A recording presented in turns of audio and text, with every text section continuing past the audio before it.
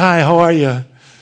Listen, will you do me a great big favor? You're going to this is a place within the Word of God. Turn with me, please. If you've been with us, you know. We're in the 17th chapter of the book of Revelation. If you are visiting, we've been studying through this great and marvelous book, and we've come to another place that is a pause within the Word of God. Rightfully speaking, we finished chapter 16 last week. And in chapter 16, in the 17th verse, an angel, when he threw out the last bowl, judgment upon this earth, there came a loud voice from the throne of heaven, and it says, "It is done." In other words, it is over with. The judgment that has fallen upon this earth is done with, as far as the wrath of God. Now will come judgment, will come sending Satan, his demons, and those who have rejected Jesus Christ into the abyss. But at this point in time, it was done. And normally what would have taken place chronologically would jump to chapter 19. As a matter of fact, it was what Anthony read to us just a moment ago in the music portion of our worship time. Take a look at chapter 19 again. In verse 1, it says, after these things, well, these things were the events that happened in chapter 16, where it said that it is done. The wrath of God is done upon the earth. It is over with. Then John writes, I heard something like a loud voice of a great multitude in heaven saying, praise you, Yahweh. Hallelujah. Salvation, glory, power belongs to our God because his judgments are true, his righteousness, for he has judged the great harlot. Well, today we're going to learn out who is and what is this great harlot. Because all of a sudden in chapter 17, God pauses to explain two systems within the church. Or not, excuse me, that's not true, not within the church, within the world in which we live. The one system is the religious system. It is the false worship of false gods. He brings that into focus in chapter 17. And in chapter 18, he's going to bring into focus the political and economic system in which we live in this day. And he's going to show us how perilous these things are, how terrible they are. And we need to reject everything and anything that would move us away from our simplistic and pure devotion to Jesus Christ. And so God in his wisdom pauses and takes a time to explain. Look at chapter 17, verse 5. There's a mystery. Written on her forehead, a name was written, a mystery. Babylon the Great, the mother of harlots and the abominations of the earth. God is going to explain through John what this means. What is this spirit of Babylon? What is this mother of harlots and this abomination of the earth? And what does it mean to us? It is critical for us today to understand what is meant by verse 5. In fact, every pastor in the United States of America and across the world ought to make sure that the congregation that comes to church understands chapter 17.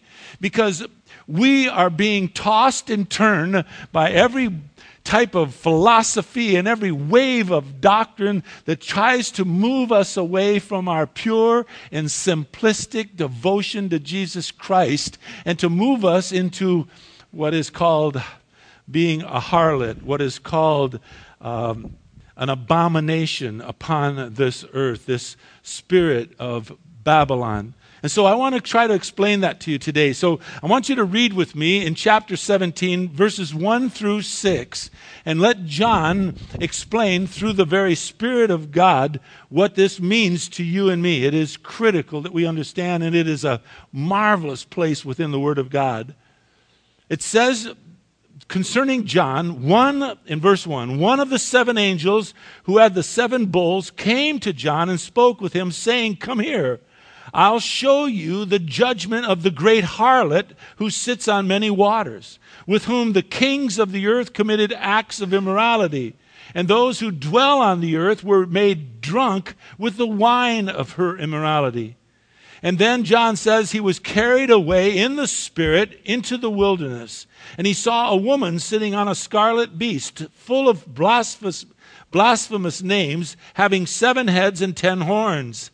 Then he says in verse 4, the woman was clothed in purple and scarlet. She was adorned with gold and precious stones and pearls, having in her hand a gold cup full of abominations and the unclean things of her immorality. And upon her forehead a name was written, a mystery, Babylon the Great, the mother of harlots and of the abominations of the earth. And I saw the woman drunk with the blood of the saints and with the blood of the witnesses of Jesus. And when I saw her, John says, I wondered greatly. Well, we're not going to have to wonder anymore. Our Lord's going to explain to us what is meant by these verses and why it is critical for you and me as we live here today. In this time of our lives, why it is critical for us to understand who this harlot is, or what does this harlot mean, what are these immoralities, and how can we not be an abomination on this earth? It is as clear as could be, and I pray, in fact, I'm going to pray with you right now that God will move me out of the way, that you would really comprehend what He is saying to the church, to us, to people today in this world in which we live, that they might understand the wonders of this God that we have had the privilege of singing to and praising and actually knowing, and He knowing us. It is beyond anything that you and I could ever hope or dream for. And there are so many people that are just wondering, how do you know Him? What can I do to know Him? What does it mean to know Him? And it's clear, it is clear. Today we are going to have a wonderful glimpse of what the Bible has to say about this specific place in Scripture that is so powerful. Please, Father, please move me out of the way. Please do not allow me to get in the way of what you have to say to each individual here. There are some of us here, Father, that are desperately desiring to know you, but are not certain we can. What does it mean? There's others of us here, Father, that know you, and yet like that young girl wrote in that letter at the camp that Rob read to us, that she wrestles. One time she's good, another time she's not. How does she find all the answers to all of this? And there's other of us here, Father, that just want to serve you so much. We can taste it. We actually can taste the wonders of knowing you and serving you and loving you. Father, may we all come to a place today that we understand exactly what it is you're trying to say to each of us individually. And for that to take place, Father, there's no way that any speaker could do that. I don't propose to do that at all. And so I turn it over to you, Father. I just ask that you would move me out of the way. And I ask what it says in the book of Psalms, the 119th chapter, that you would open up our eyes so that we might behold wonderful things from your law. Teach us, dear Father, as only you can. Move upon our hearts as only you can. And Father, may we be receptive to hear that still, silent, quiet voice within our heart of hearts as you talk and speak to us today. Bless us, please, dear Father. Bless us, please, we pray in Jesus' most precious name. Amen. Immediately, we see the significance here. We saw in chapter 16, if you've been with us, you saw in the 17th verse, all of a sudden it is done. The wrath of God, no more. He's not going to pour it out on the earth anymore. No, it's over with. And we should jump to chapter 19, where now all of a sudden it's hallelujah, the judgment of God has come. But no, God in His wisdom stops and explains to you and me where the deepest problem is. The harlot that is the spirit of Babylon, the very abomination of this earth. And so the spirit of this angel says to John in verse 1, come, I want to show you the judgment of the great harlot who sits on many waters, with whom the kings of the earth have committed acts of immorality. The kings of the earth, meaning the leaders of this world in which we live, as well as those who dwell on the earth, as it says in verse 2. And we learn from chapter 6 that those who dwell on the earth are those who are the unbelievers who martyred the believers at that time during the tribulation period. And the believers come to be with the Lord, and they're at the altar of God, and they plead with God, how long, O Lord, will you take to avenge our blood upon those who dwell on the earth, the unbelievers who have martyred us? And God says, it'll be in time. It will be in time. Well, that time now is over with. And so it says in verse 2, the kings of the earth committed acts of immorality, as well as those who dwell on the earth. Those who dwell on the earth were made drunk with the wine of her, the harlot's immorality. What in the world does that mean? Well, number one, we must read verse 15. I didn't get to verse 15 in the reading, but I want to throw it at you right now, because verse 15 is important, because we realize that this harlot, whatever that means, whoever that is not actual. Sitting on water is not actual water, but people of the earth. Look at verse 15.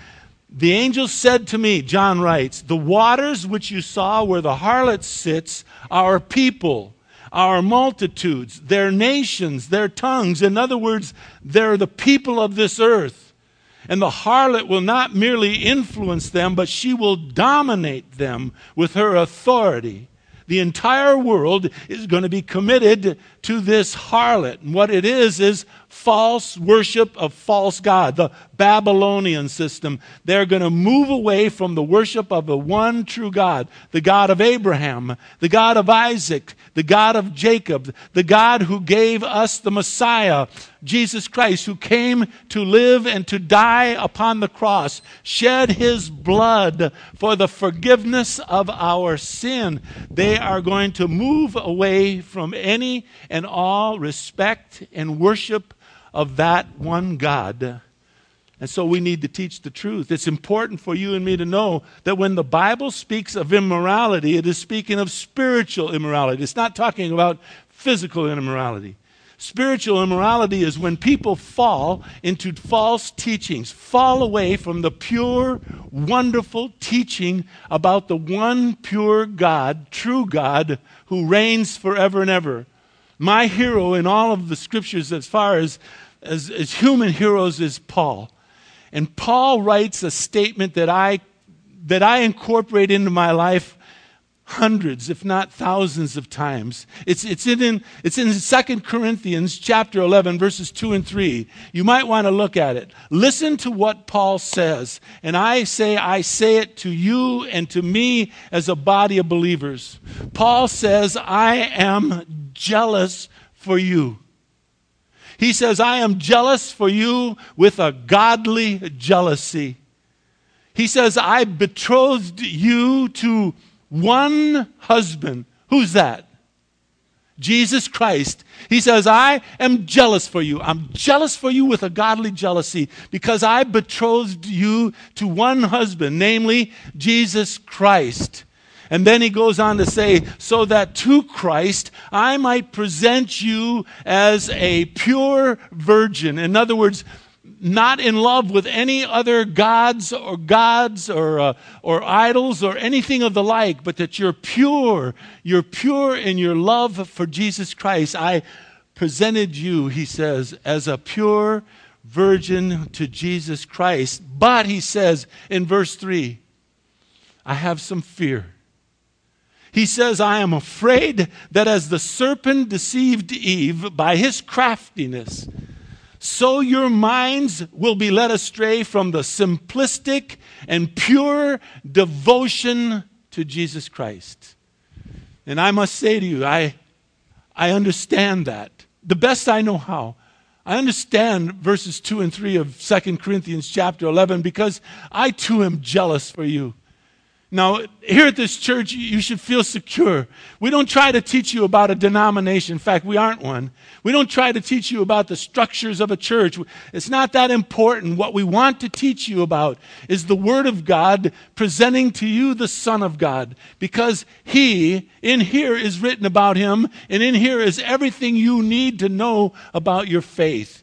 And what we've done is we've tried to betroth you to one husband, Jesus Christ.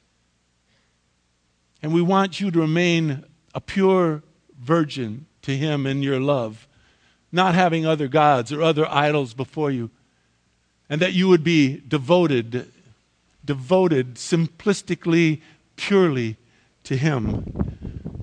So Paul says, I'm jealous for that. The word used for immorality here is fornication, because it is speaking about the heathen nations.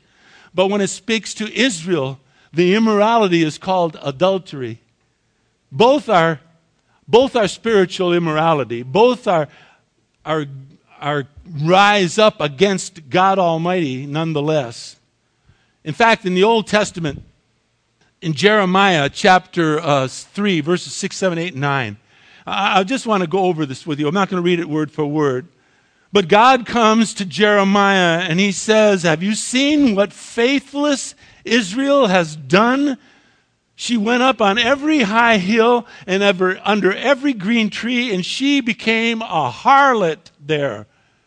What was her harlotry? What did she do? He says, for all the adulteries of faithless Israel, she committed adultery with stones and with trees. In other words, she built idols to false gods.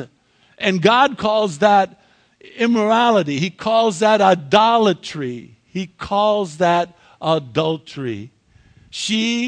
Israel was a harlot there. The term for harlot is a figure of speech. It's a figure of speech for those who chase after false gods, false religions, false idolatry, for instance. The difference is Israel was wed to God. He is their husband, and therefore their spiritual immorality is adultery. But on the other hand, for the Gentile nations, for us, our immorality is fornication. But nonetheless, they both are committing spiritual immorality against God, following after false gods. The question that needs to be asked in chapter 17 and verse 5 then, and who and what is this mystery Babylon the Great? The mother of harlots, the abomination of the earth that allows people to commit spiritual immorality. You need to know, I need to know. And so what I want you to do is to hold your place here in Revelation 17 and turn to the very first book in the Bible, the book of Genesis. Turn with me to the 11th chapter, please. In the 11th chapter of the book of Genesis is when the people went off and they went to a place called Babylon.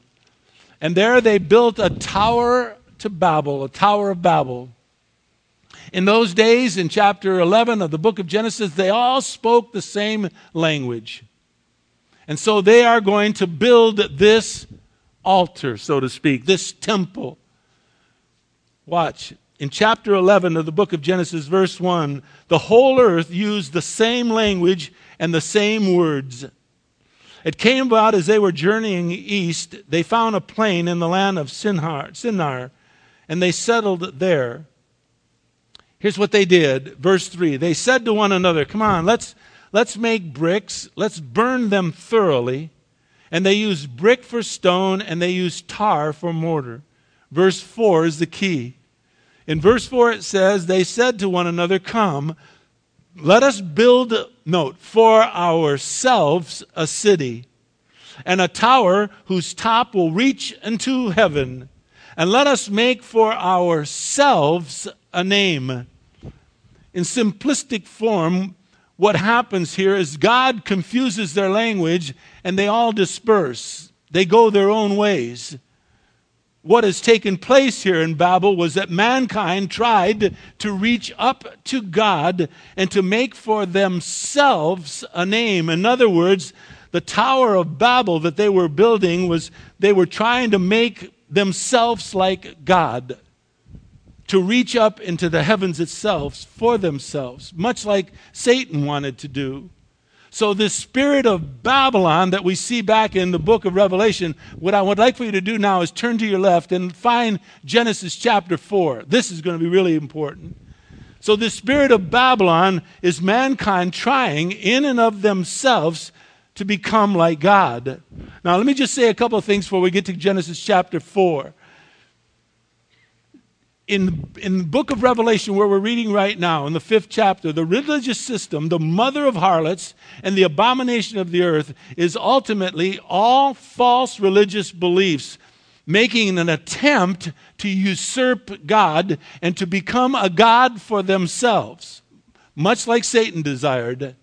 Every cult, every false religious belief system leans towards taking away from God God's plan for eternal life and inserting in their own way, whatever that might be. I mean, in our society today, the way we live, most people say, you mean to say all I have to do is believe and trust in Jesus Christ and I will be saved?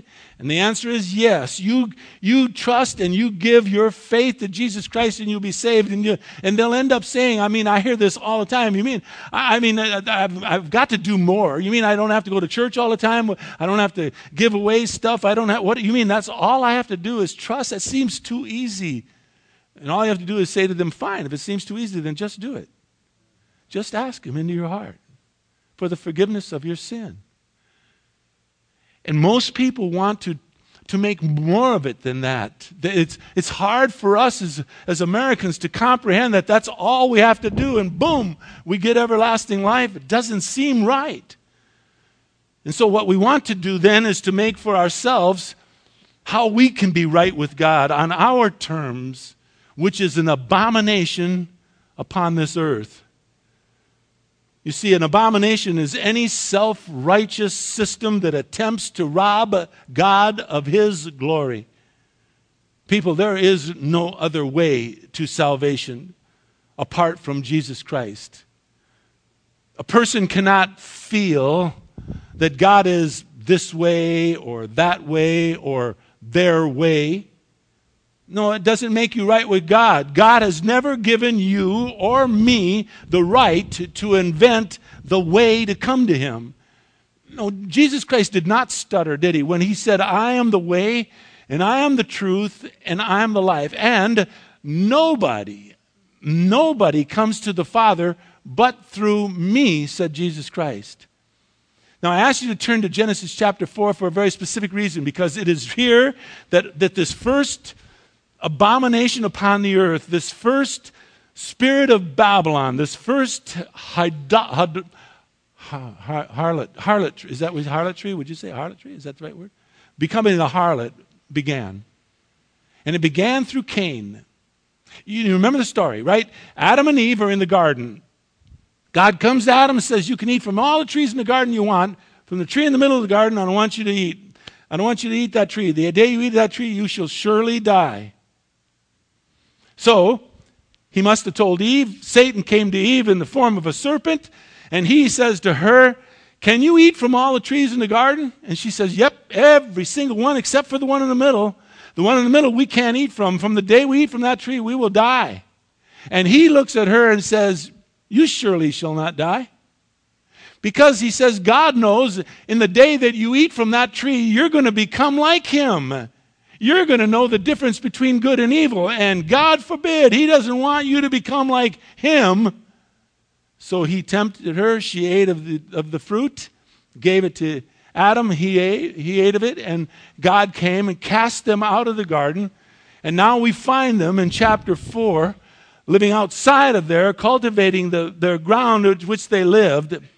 And while they were in the garden, just before the Lord kicked them out, they were wearing fig leaves, and he gave them animal skins to wear.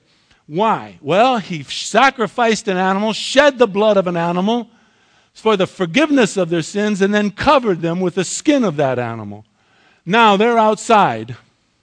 Look at chapter 4. Look at verse 1. In chapter 4, in verse 1, it said the man, Adam, had relations with his wife, Eve.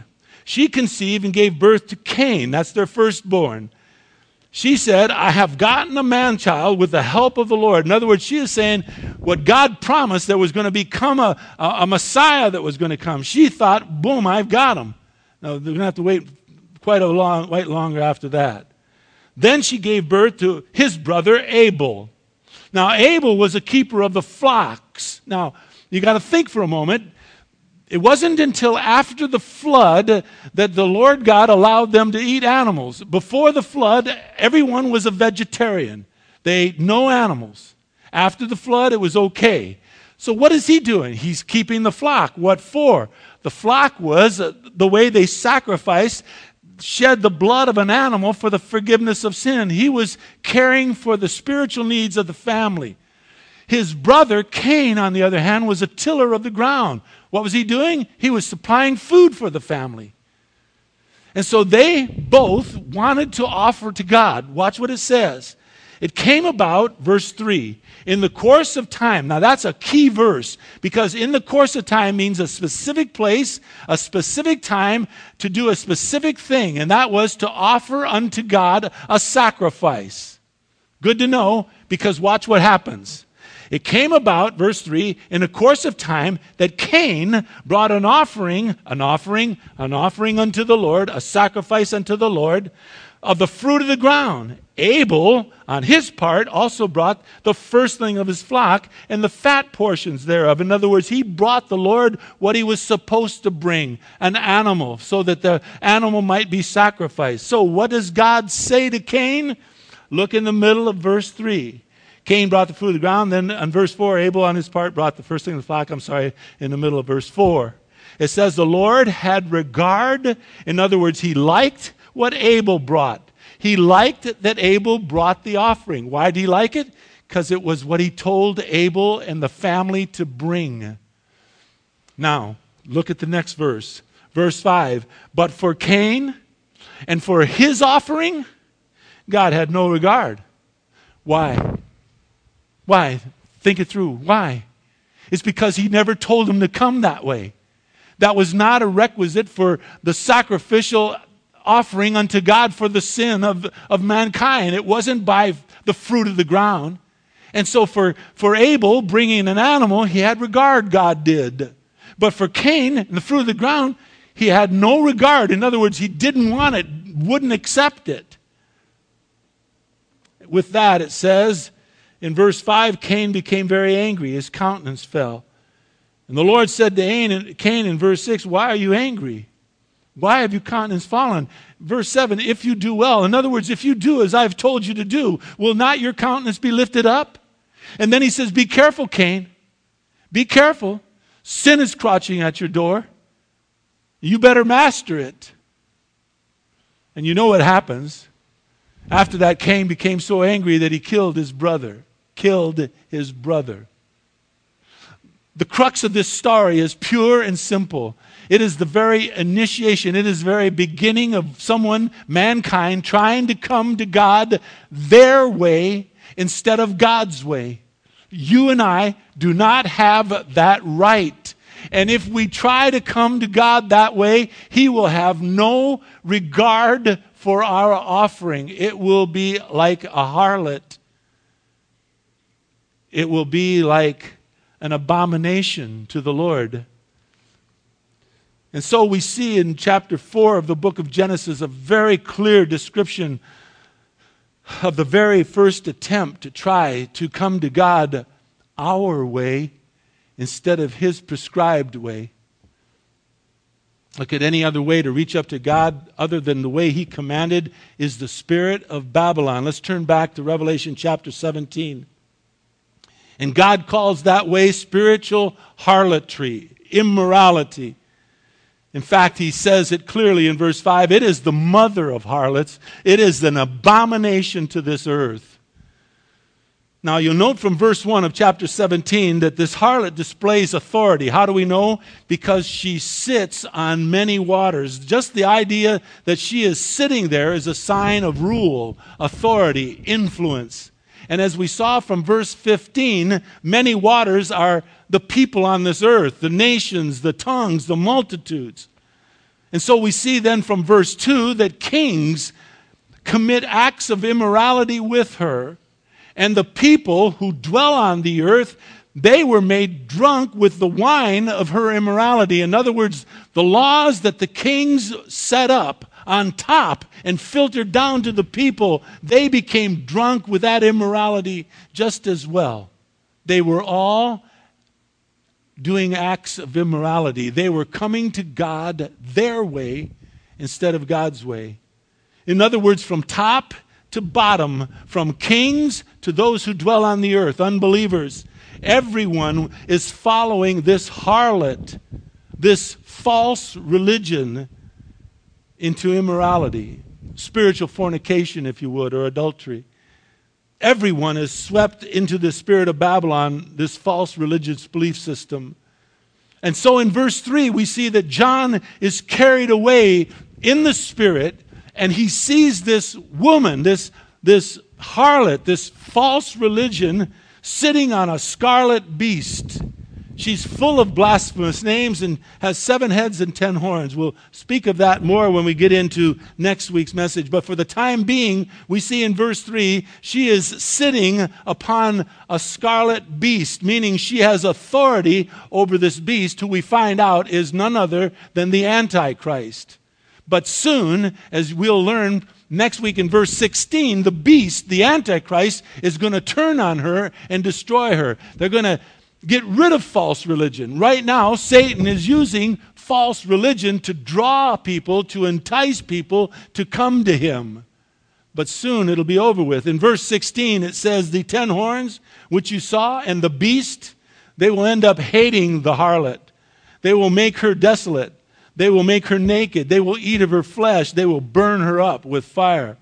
But for now, Satan is using false religion to move people towards worshiping him. This, of course, is his ultimate goal. This, of course, is being done today as you and I live. There are churches open all over the place that are proclaiming to you anything but this. There are even some so-called Christian churches that are saying to the people, don't bring your Bibles. We don't want to offend the visitors who come.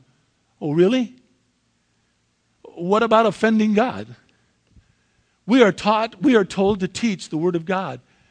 We are told to tell you the truth so that you as an adult can make a decision on your own whether these things are true or not. But we are told that you are to be taught so that you have a chance, a fighting chance to believe in the one true God. And so Satan wants to use false religions to lure people into this trap, to believe that they're doing, quote, spiritually good, when in fact he has no regard for what is being taught if it's not about his Son, Jesus Christ, today in which we live. Be careful with where you worship. Be careful with whom you study the Bible with. Satan's trap is being set even today as you and I speak right here, right now. It could be blatant, just like Satan worship, or it could be subtle, like a church denomination that bends God's truth so as to fit in to their traditions. Be careful of that. For you and for me, we need a church that studies the Word of God, places the emphasis upon the Bible and upon God's Son, Jesus Christ, period. So pay close attention to what you study. You see, we'll look at it. You can look at it on your own. In John chapter 6, verses 59 to 71, and in Luke chapter, 18, verses 18 forward, speaks of 2 different times. In John chapter 6, Peter comes to the Lord and says, your disciples, many of them are leaving. They're not following you anymore, Jesus, because what you are saying is hard for them. It's hard to grasp. It's hard to take in. And what does Jesus say? Well, bring them back. I'll try to make it more palatable for them. No, he says, let them go. And then he looks at Peter and he says, what about you? Are you going to follow me? And what does Peter say? He says, Lord, to whom shall we go? Only you have words of eternal life. Jesus never watered down his message so as to stop the disciples who were leaving from leaving. And in Luke chapter 18, there's a rich young ruler who comes to Jesus Christ and he says, good teacher, what must I do to inherit eternal life? And Jesus doesn't answer his question right away, but asks him another question. He says, why do you call me good? There's only one who's good. Trying to figure out what is this guy trying to say. And so Jesus says, well, then you keep the commandments. He says, I have. I've loved my mother and my father. I've not committed, I've kept all the commandments. And Jesus says, great. Then give all that you have to the poor and come on, follow me. I mean, you think after he said, I've done all these things, I've done all the commandments, Jesus said, great, you're in. You're in, buddy, no problem. No, he doesn't water down the gospel. He says, no, then you give everything that you have to the poor, and come on, follow me. To which the young guy does what? Says, okay? No, does he? What does he do? He walks away. And what does Jesus do? He runs after him and says, I'm only kidding. You don't have to give all your money. Just part. How much you want to give? Just follow me. I need a lot of numbers. No, Jesus lets him go. He lets him go. He doesn't water down the gospel so as to appease the hearer. No, he tells them the truth so that rich young ruler could walk away, and I don't know what happens, but maybe he mulls over the whole things that Jesus said, and he realized in his heart of hearts he needed the Lord and came to him. You see, our Lord does not water down the gospel so as to make it palatable. He tells you as well as he tells me that 2 and 2 are 4. Not 3.5 or not 5 1/4. It's 4. And then you and I need to deal with the truth. And when you and I deal with the truth and we come to trust and believe in Jesus Christ and we come on our own, it's real. And then our devotion to Jesus Christ will be pure. And we'll be like a pure virgin who's just in love with him and him alone. I'm jealous for you for that with a godly jealousy. If you'll note in verse 4, this harlot is dressed to the max. It doesn't talk about anything inward. It talks about everything outward. Look, she is clothed in purple, scarlet. She is adorned with gold and precious stones and pearls.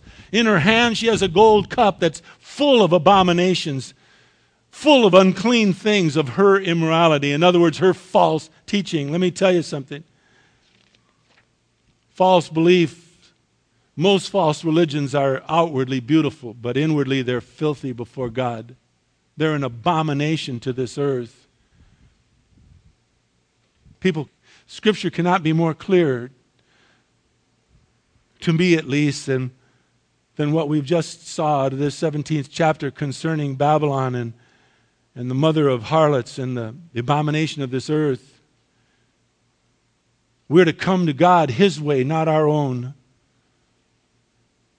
Any other way that anyone comes to God apart from Jesus Christ, His Son, our Lord and Savior, is an abomination to Him, and it is unclean. Our Lord calls it spiritual immorality. It is the spirit of Babylon, the mother of harlots. Never forget what Paul said. I'll try to remind you, maybe often, that he is jealous for us, Paul is. He betrothed us to one husband, Jesus Christ, so that he might, by the grace of an almighty God, present us as a pure virgin before God, that we be devoted to the simple and pure truth of Jesus Christ and He alone. When it says that the woman was drunk with the blood of the saints and with the blood of the witnesses of our Lord Jesus, namely the blood is the blood of martyrs, those who died. In other words, the false religion had them killed, murdered in the Great Tribulation. Drunk suggests a continual state. It's not just one moment in time. It is a lifelong rejection of Jesus Christ. So what John says is, he wondered greatly. Well, he doesn't have to wonder anymore. You and me neither. We understand what these things mean now. The idea is, what do we do with it? What do we do with this devotion that we have to Jesus Christ? How real is it to you? How real is your faith in your Savior today? I ask you a question. When you came to church this morning, how excited were you to come to church? You don't have to answer out loud or not or anything. Just last night when I was here, I told the people, I've got it over you by one way. And they said, well, how's that? And they didn't say that. And I said it. I said, because I get to come to church tomorrow. And I get to be with people who love the Lord 2 more times this weekend. I look forward so much being with you. I look forward so much worshiping the Lord together with you. And I look forward to this time when you and I mature in our faith to a place where we become like a pure virgin to our Lord. Nothing else has captured our love. Nothing else has captured us away from our pure devotion to Jesus Christ. I realize that most of us are not there quite yet. We're fighting on that road, just like that young girl that wrote that note to Rob. We struggle with our lives. It's part of why we need a Savior. It's part of why we have to have the sins forgiven. But it's my dream for you and for me that we become devoted to our Lord. That we are pure virgins in our love for Him. That there's nothing else that captures our heart. Nothing else that takes us away from that pure, simplistic devotion to Jesus Christ. Father, please allow us to see how serious you are concerning faith. Allow us to see how serious you are concerning those who are like harlots, who are immoral, an abomination upon this earth because they have tried, like Cain, to come to you their way instead of, as we all are to come to you, through your Son, our Lord and our Savior, Jesus Christ, the only begotten of the Father, the one who is full of grace and full of truth, the one who wants to give each and every single one of us everlasting life. Yeah, John 3:16 is so true. For you loved us so much, Father, that you gave your only begotten Son, that whosoever of us would believe in him would not perish, but have everlasting life. Like the church that was explained in the book of Revelation, Father, may we not be cold nor lukewarm. May we never ever lose our first love. May we be devoted to you, Jesus. I pray in Jesus' precious name. Amen. I love you all more than life itself. Thank you so much for being here today. I am very honored that you're here. I'll see you next week. God bless you.